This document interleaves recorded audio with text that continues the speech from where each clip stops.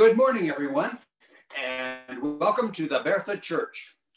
I'm Pastor Steve, and we'll start right away in a section of the Bible called Acts. Now, Acts is written by Luke, who wrote the Gospel of Luke, and Luke was a doctor, and his intent of writing both the Gospel of Luke and Acts, which actually follow each other in terms of the story, was to give a true account of the doings and happenings of Jesus and of the disciples. And Luke does a really good job. His Greek is fantastic. His storyline is absolutely awesome. And so Acts is written by Luke, and the 27th chapter of Acts is rather remarkable. Some people say that it is so detailed and so specific of what's going on that Luke had to be on right there present at the time. Okay, I'll buy that. What this 27th chapter is about the Apostle Paul. Paul has been arrested and has gone through all kinds of trials and situations in jail. And he at this time, he has about 100 soldiers guarding him. Now, the 100 soldiers are guarding Paul and several other prisoners, but the centurion, the officer in charge, is sort of favorable to Paul. He likes Paul and allows Paul to have special privileges. And so we have Paul being transported up to Rome, and they're doing this by ship. And so we have the centurion, the officer in charge.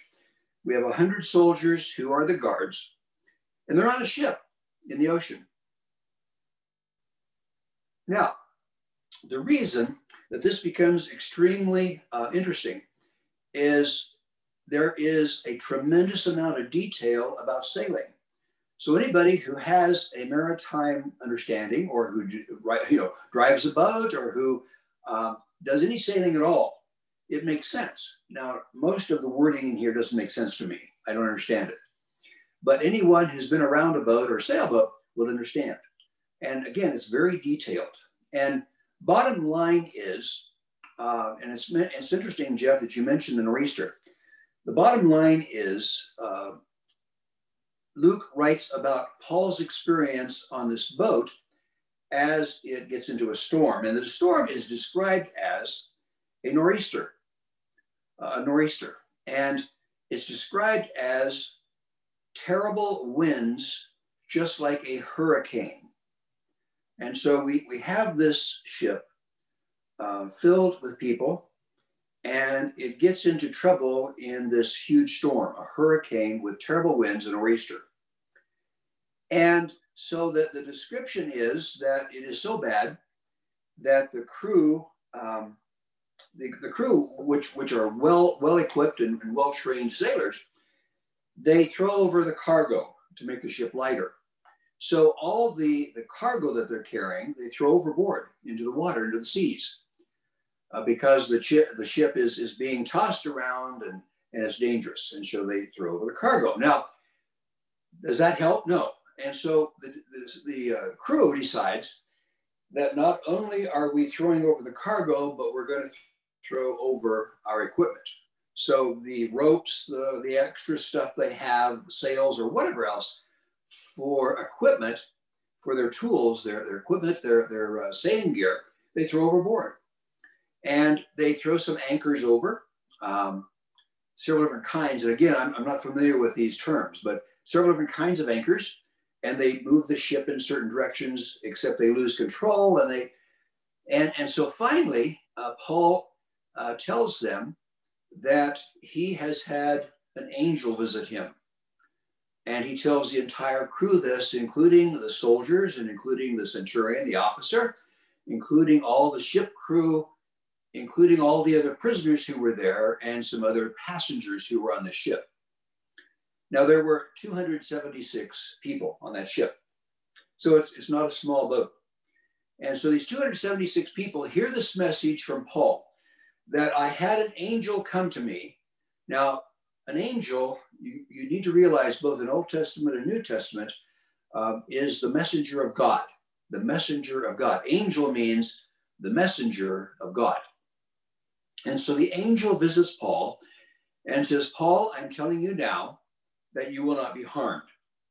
That all the ship is falling apart. They're throwing off all the cargo. They're throwing off the equipment, but you will not be harmed. And Paul, everyone on this ship will be safe.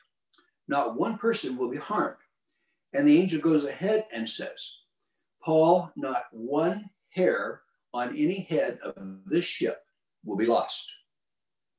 So Paul has this message from the angel that no matter what it seems to be happening, no matter what it appears is happening, no one hair on any head is going to be lost. That all of you will survive. All of you will not be harmed. So Paul gives this message to the crew, to the 275 others on the ship. And some of them believe Paul. Some of them are fearful, and so they try to escape. And so what the crew does is they cut the ropes off the escape boats. So the little boats that are used for transport into the shore, they're cut loose. And so they're floating along in the storm. And they continue then, and Paul tells them eat what they need. And then they throw all of the food overboard. So all the sacks of wheat, and it says specifically the wheat is thrown over. And so the wheat is thrown overboard. So now we have all of the cargo, all of the equipment, and all of the food now thrown over. And the important thing here I want to raise of this Acts 27, if you get a chance to read it, it's interesting reading to say the least. What I want to raise though, these 276 people hear the message from God through the angel who was present, who tells Paul, you won't be harmed. Nobody on the ship is going to be harmed. That not one hair is going to be lost of any head in all of this. Now, as they drift along, they hit a sandbar, and the back of the ship is being torn back and forth and being torn apart. And the rule of law is for the centurion, the officer, and the 100 soldiers, the rule is that if there is going to be a breakup of the ship, then all prisoners are to be killed. The prisoners cannot escape. So Paul is scheduled to be killed along with the other prisoners on the ship. And the centurion, since he likes Paul, orders the soldiers not to kill the prisoners. Leave the prisoners alone. And so everyone, 100% of the 276, make it to shore safe and sound. And again, this is the word of the messenger of God, angel. Angel means messenger from God. Now, a little play on this. I've been reading and hearing a lot of word about angels recently. And part of it is that as you die, you become an angel. That's false. I've heard that people, when God approves them, they become an angel, and that's false. Angels are a spiritual being that were made by God to be messengers of God. Now, what's interesting is Satan, the devil, was an angel. One of the top angels of God. And the great fall of Satan, the great fall of that angel is significant because that led to then the garden and the fall. And so angels of Satan and angels of God are messengers. And believe it or not, there is a battle going on. And many times we get a picture of angels like on cards and drawings and stuff of little things that would have their wings and a little round thing, the halo. Not so. Angels come in many different forms. They're spiritual beings sent by God for believers to deliver messages from God. And sometimes it's a message that is a verbal or an oral message. Sometimes it is an action. And we'll be looking at some of those things of angels that God sends to us for a reason, for a purpose. Now, in terms of hierarchy, there's been all different kinds of discussion on that. We know God is Most High God, El Elyon, the Most High God. We also know that somewhere in there, God has created people. God created you. God made you special, individually, uniquely, wonderfully, and fearfully made. Psalm 139. And we know that angels are just above human beings. So God's messengers are just above humans as long as we're alive. Once death occurs, once we die and are accepted in the presence of God, we then become over angels. Our relationship is directly with God, no longer through an angel. We are in the presence of God, Father, Son, Holy Spirit, completely, totally. So we have this relationship with God because of Jesus, Father, Son, and because of then Father, Holy Spirit. And we also have messengers from God that enter into our lives. So that's Acts 27. Now there's another place that I just wrote and showed you a picture of an anchor and a picture with some wording on it. And that wording that I gave you is from Hebrews 6, verses 18 and 19. Hebrews 6, 18 and 19 goes like this. We who have run from our lives, we have raced for our lives. We have, in order to save our life, we have absolutely run toward God. We have every reason to grab the promised hope with both hands and hold on forever. And so the picture of this opening of Hebrews 6:18 is that we have been forced to run to God. And not only have we run to God, but we have grasped with both hands the hope that he promises us in Jesus Christ, in Holy Spirit, because of the Father. And we hold on. We never let go. We grab with both hands and never let go. This hope, which is in God, our hope is in God, is the anchor for my life, firm and secure. That hope is Jesus. And the picture I sent you and with the scripture is because this is our understanding of Jesus in our lives.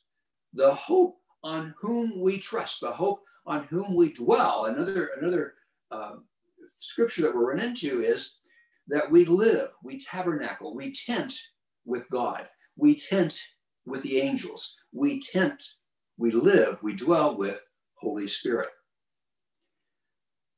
Another place I want to touch is one that I listed in the invitation as one of the scriptures of focus, and that's the Psalm scripture.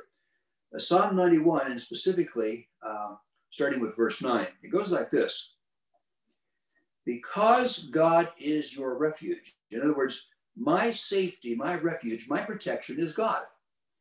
The high God, El Elyon, the high God is your home. And again, here's the picture of I dwell, I live, I tabernacle, I tent with the high God. So high God provides my home. God, Father, Son, Holy Spirit, provides my dwelling. And not only that, he is my refuge, my fort, my protection. Evil cannot even get close to you.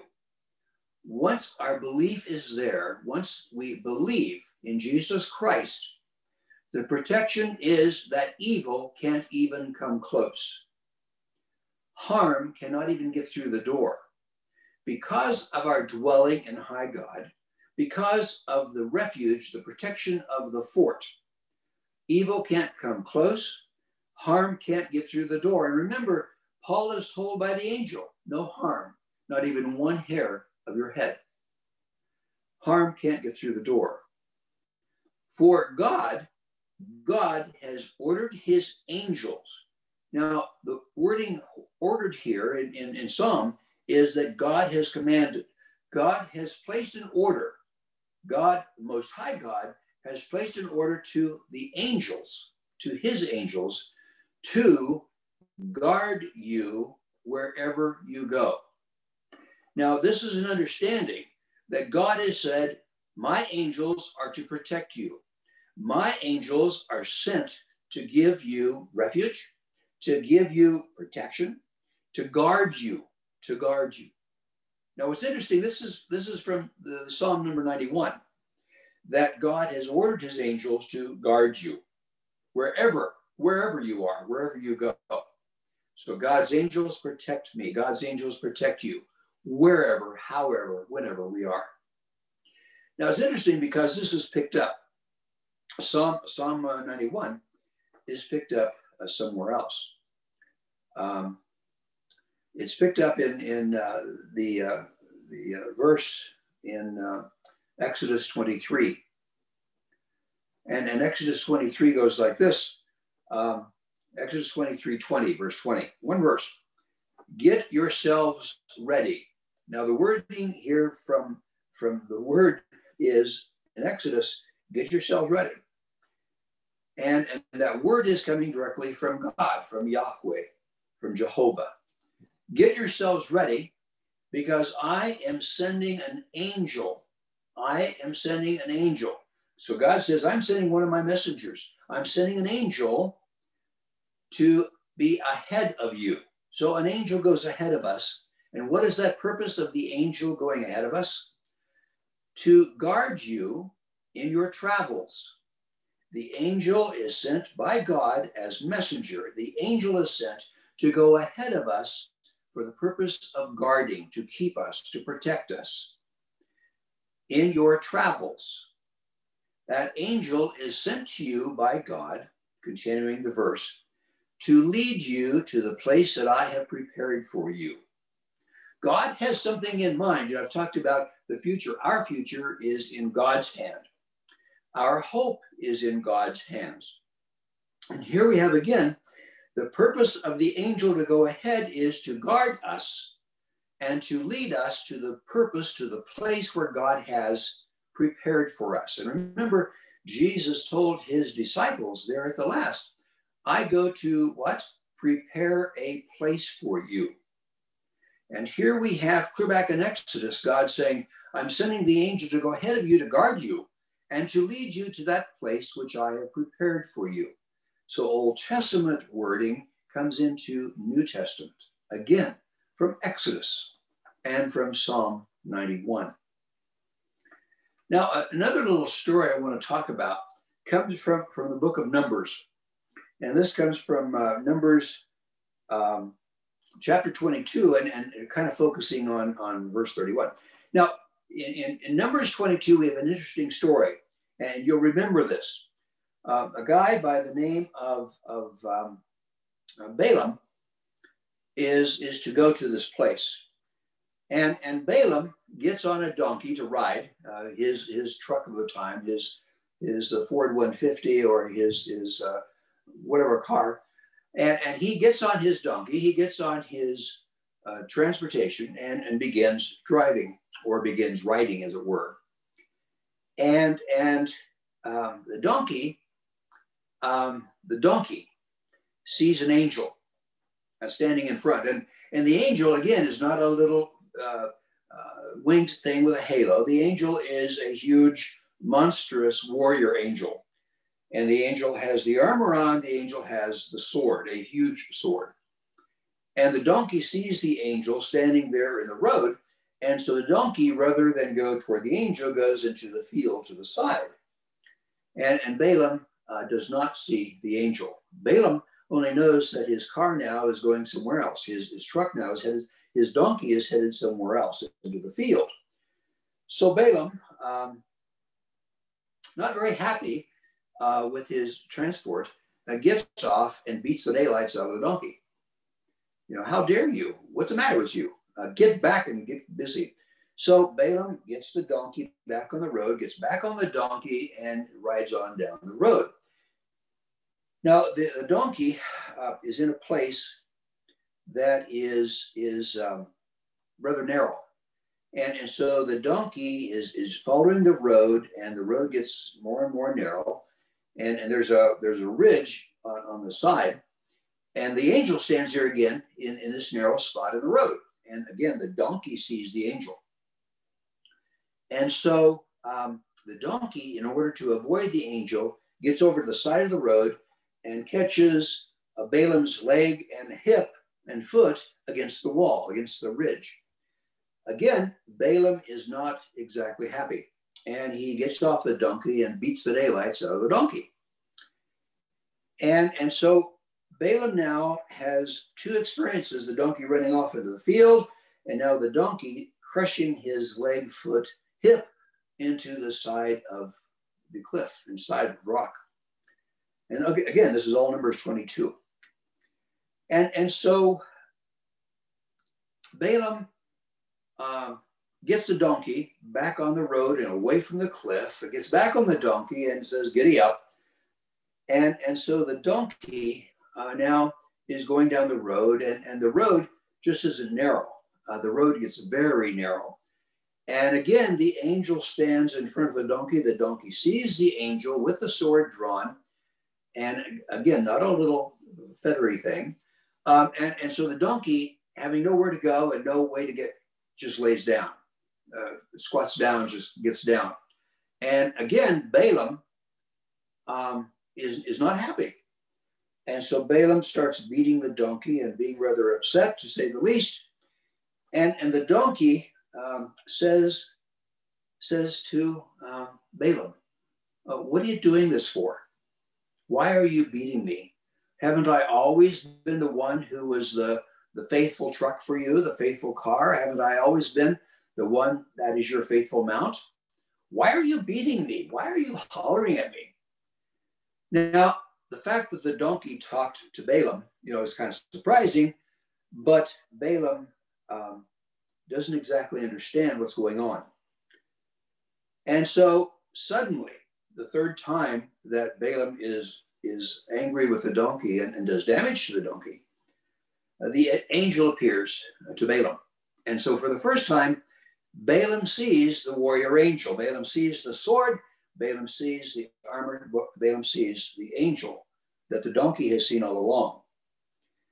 And the donkey is given a pass, basically. The angel says to Balaam, if the donkey would not have followed what the donkey was to do, run off into the field, scrape your leg, catch your leg in this cliff, lay down, I would have killed you.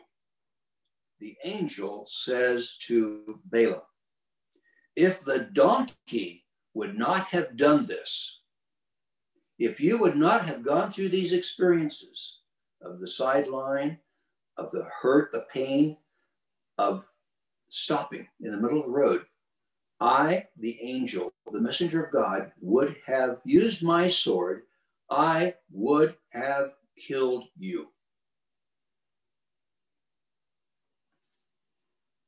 Do you understand that sometimes we go through things because it is to save us, that we might learn something, that we might depend upon God even more fully, that we don't clearly see everything that's going on around us. Let me say it again. Sometimes we don't understand because we don't hear what's going on around us. We don't see with our eyes what's going on around us. There's more to our life than we can possibly understand. And that's what we have here in the angel giving direction that we don't even know about. The angel guarding and protecting us and leading us to that place which is prepared for us, even when we don't see it, even when we don't understand it, even when we have no conceptualization of what's going on. Did you understand that? This is coming here for, because of the donkey. And I more than enjoy the King James version of this, but I won't go there. Another place I want to talk about, very similar to this, is in 2 Kings. And it's 2 Kings chapter 6. So the writing in 2 Kings chapter 6, it's much of chapter 6, but I'm looking specifically at verse 17. Now, again, a little bit of background. Elisha, the prophet Elisha, is in a situation where he is being attacked.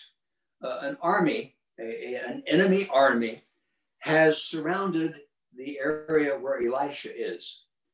And they are warriors. They are a very well-trained army. They are enemies. They want to do damage not only to Elijah, but the entire city. They want to destroy Elisha specifically. And the entire surrounding area is under siege.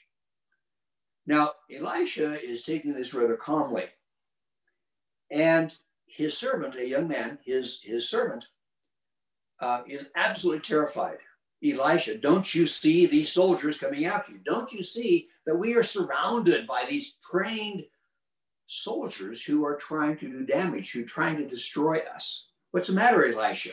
Why are you so calm? Don't you see what's happening around us? And Elisha's comment to the servant, Elisha's comment to the young man is, don't fear, have no fear. And the young man is rather surprised.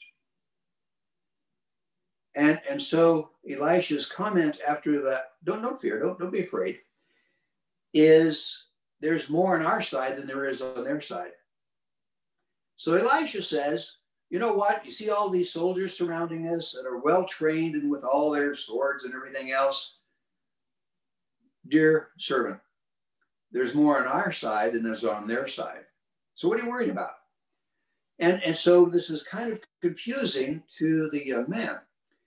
And Elisha seems to understand or see something that the young man does not. So what Elisha does is he says to the Lord, he says, he prays to God. He says, open my servant's eyes, open this young man's eyes. So let the young man's eyes be opened, that he, my young servant, my young man, can see the angels that cover the whole mountainside that is full of horses and fiery chariots. And so what Elisha has been seeing is, yes, we're surrounded by these warriors that are trained and well equipped, but I see God's warriors, the warrior angels that are in all the horses and all the fiery chariots on all the mountainside around them. And so what am I concerned about? God's angels who are even better trained, God's angels who are even more equipped, have the horses and the chariots on fire, and they are there to take care of us.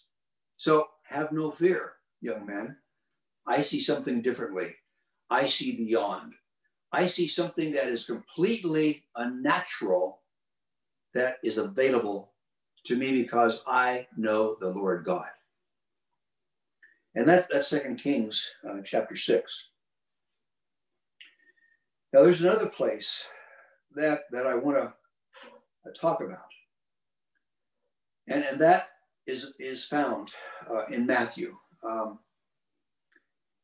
And it's an extremely well-known area of Matthew. It's chapter 26. Matthew 26, and as you remember this is part of Jesus's farewell with his disciples. They've had the Last Supper, they've had the feet washing, they've had the installation of the bread and cup. And they had the reading of the Psalms. They have had their songs and singing together and the recitation, and they leave the room, the upper room, and they now go to a garden, to a prayer place, to a place called Gethsemane. And so we're Matthew 26 and specifically verse 53. Now, remember that Jesus goes to the garden to pray, and he takes some disciples with him. Some stay at the one place and others goes, and then Jesus goes ahead and he's by himself praying. And while Jesus is praying, the way that Matthew describes this is a large crowd comes with clubs and swords.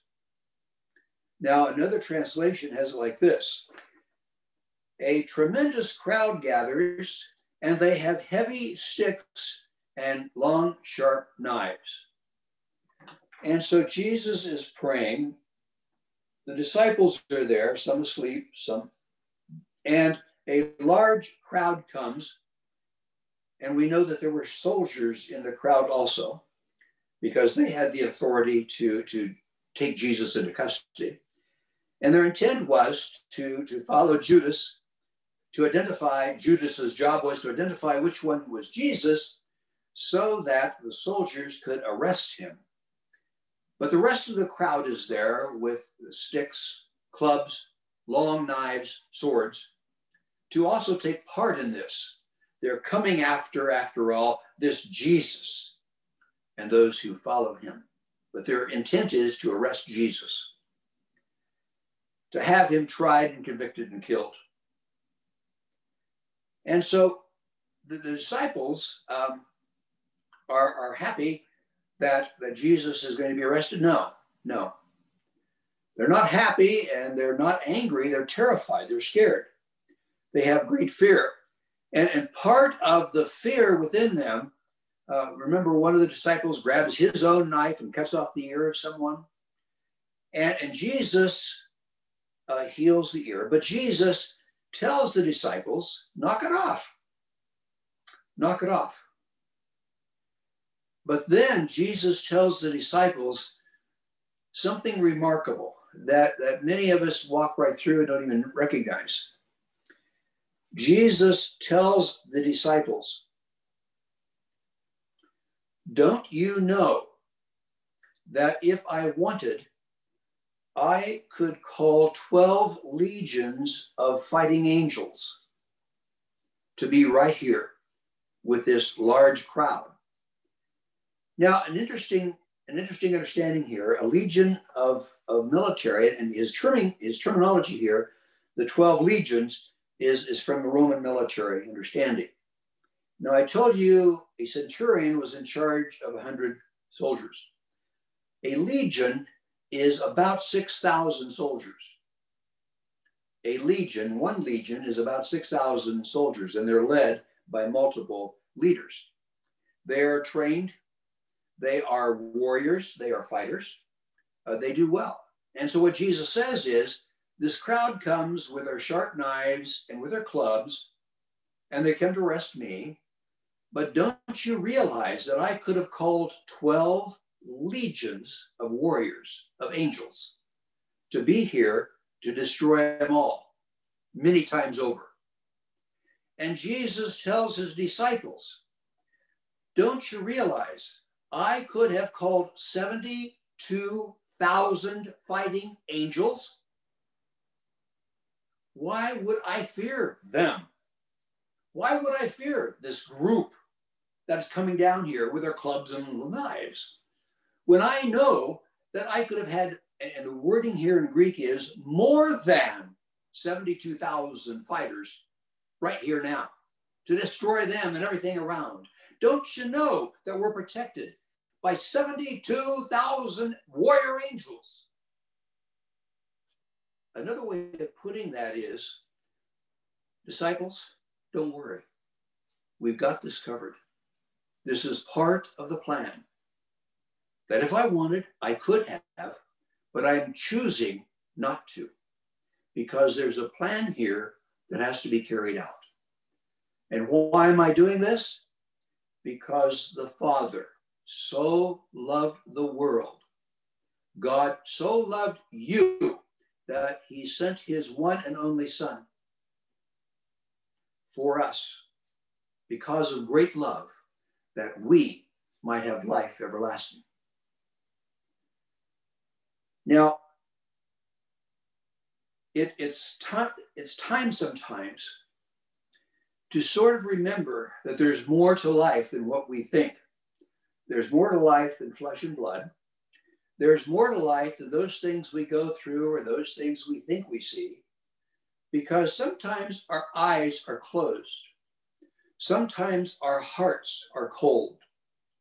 Sometimes our relationships aren't the relationships that lift us up in the Lord, that encourage us in God's love, that encourages us one with another to worship the Lord God Almighty, that remind us that we forget to remind each other that no, we have Holy Spirit in our lives who dwells within us. We have the discernment gifts. We have other gifts of healing. We have other gifts that God gives us, the Father gives us, that we might remember the teachings of Jesus. We have the thousands of angels who are available because God sent them to guard us, protect us, guide us, to let us know that God has the very best for us in mind, that he made us, he loves us. You, each and every one of us, each and every one of you are made in the image of God, and we are fearfully and wonderfully made. And God said, this is very good. You are very good because you've been made by God. Let us pray. God, you give us the anchor Jesus, on whom we can trust, we can hold on to, we can have solid rock for our feet. God, we know that you have plans for us. You prepared for us a room. That, Lord, you have prepared for us the path, the way, who is Jesus. The solid rock, the living water, the new life, the light, who is Jesus. And Lord, we know that you provide us with protections that we don't even see and don't even know about. And Lord, we know that you provide us Holy Spirit in our lives, who dwells, who lifts us up, who guides us, who directs us, who encourages us, who stands beside us as advocate, as the comforter, as the Holy One who gives us vision, who gives us hearing, who gives us the heart that understands, who helps us remember what you taught us. Lord, our hope is in you. Our life is in you. Our future is in you. Let us, Lord, build up each other and remind, oh God, we praise your name. We give you glory and honor and thanksgiving. In Jesus' name, amen. God bless you. Love you.